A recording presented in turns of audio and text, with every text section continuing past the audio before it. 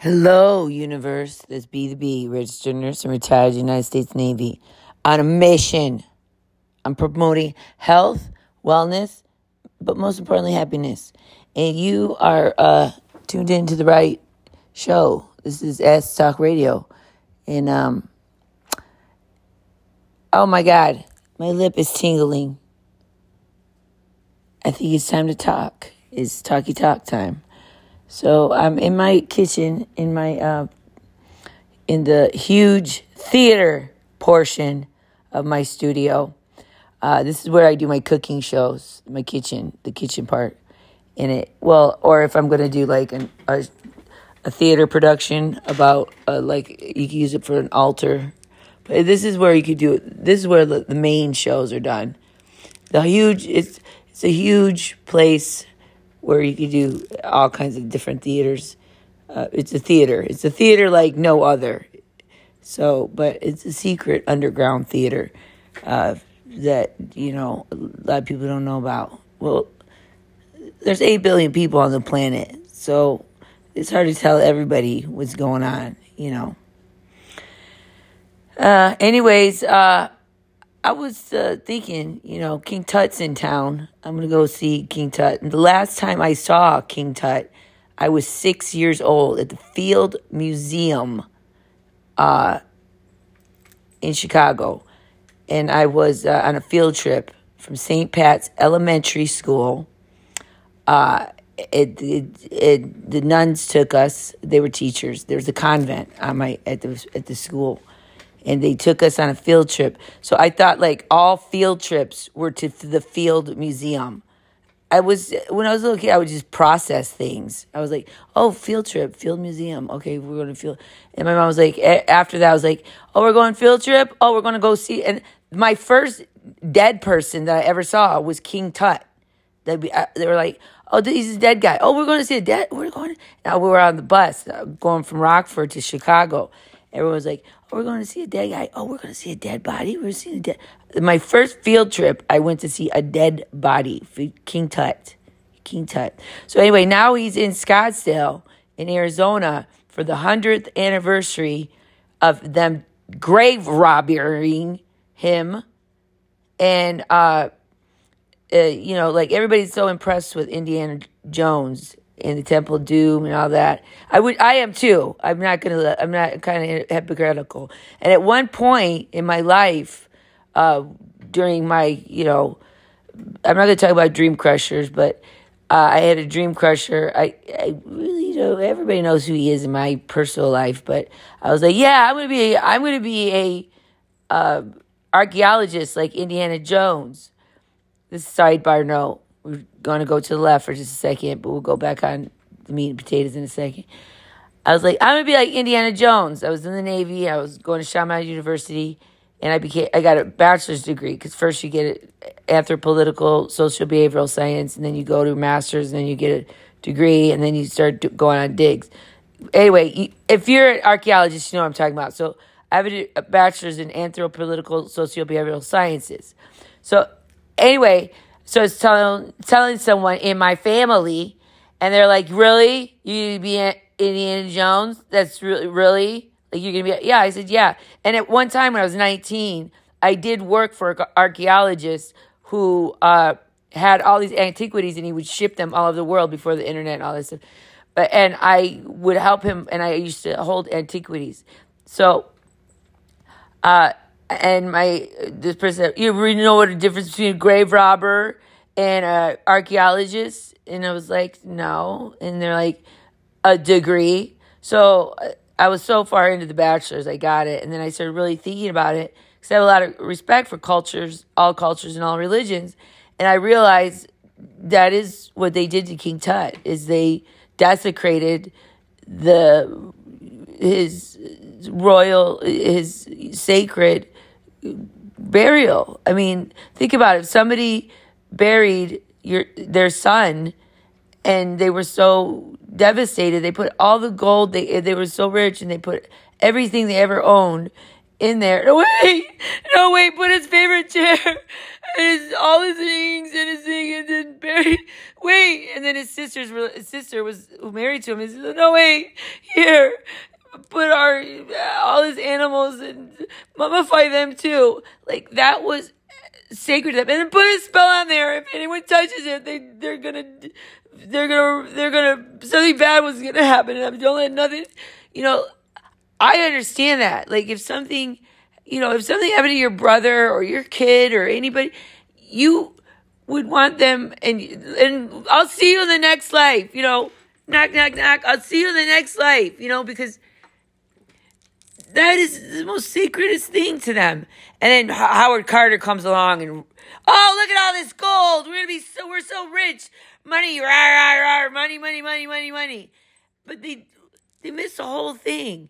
Every time you go sing King Tut, you are visiting someone's loved one.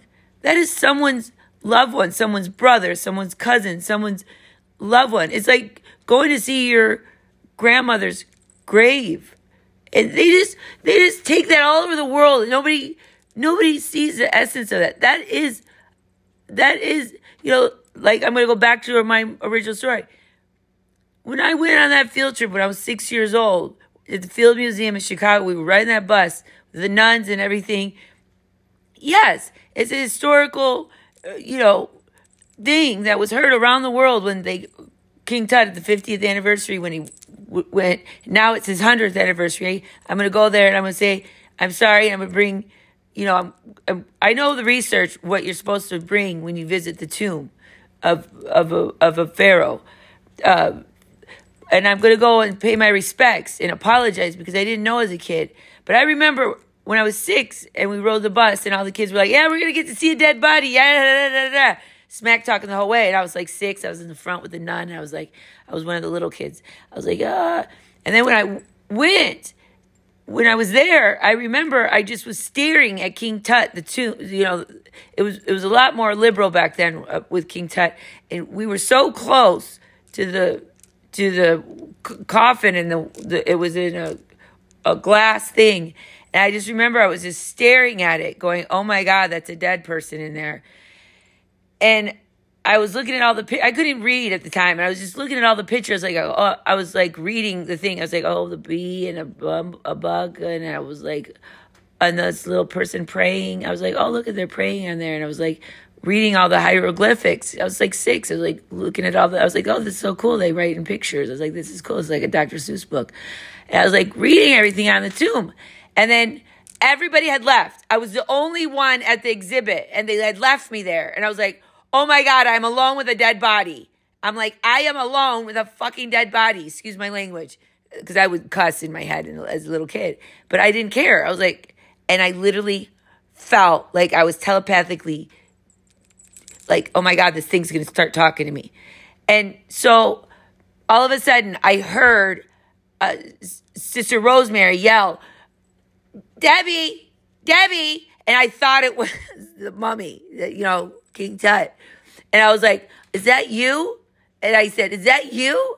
And then Sister Rosemary grabbed me and I just like jumped out of my skin. And she's like, let's go. And then Mrs. Murphy was like, oh my God, we left her in here. And the exhibit is huge. I mean, it's not like your living room. I mean, the thing is huge at the Field Museum. If you've ever been to Chicago, the Field Museum is huge. I mean, it's huge. And the King Tut exhibit is monumental. I mean, it's like once in a lifetime thing. I mean, if you get to see King Tut twice in your lifetime, that's like seeing the Queen in England. I mean, you're very fortunate. I mean, it's like, wow, it's pretty cool. So anyways, so they come and get me and they're like, oh my God, we almost lost a kid in a field trip in Chicago. And we're 40, Rockford's like 40 minutes, like being, and, it's like from, it's like from Fountain Hills to Phoenix, and 45 minutes. Okay. So I remember that trip, and I remember eating our brown paper bag lunches after, right before we got on the bus to go back, and I was thinking, oh my God, that thing almost, I thought it was talking to me. I was thinking to myself as a little kid, like, oh my God, I was alone with a dead. My first field trip, we go to see a dead body, blah, blah, blah. So anyway, Scottsdale, Arizona, King Tut is here, and what's ironic is he started touring for his 100th anniversary, 2019. I'm not kidding. When COVID happened, and tell me if that's not ironic. He cursed the whole world with COVID. I kid you not. I think he did, because people have no respect for other cultures and other religions, and I think if not the universe, it wants to show you we all need to have a little bit more insight to things, not only as archaeologists, but as a human race. And when you go visit this art exhibit or whatever they want to call it, remember that's a funeral procession or site of somebody's brother and somebody's child and somebody's loved one. He's not just King Tut, the Pharaoh of Egypt. He was somebody's loved one. He was somebody's friend. He was somebody's best friend. He was somebody's, boyfriend, and somebody's, he was a cool kid, and he was somebody's son, and he was a person. He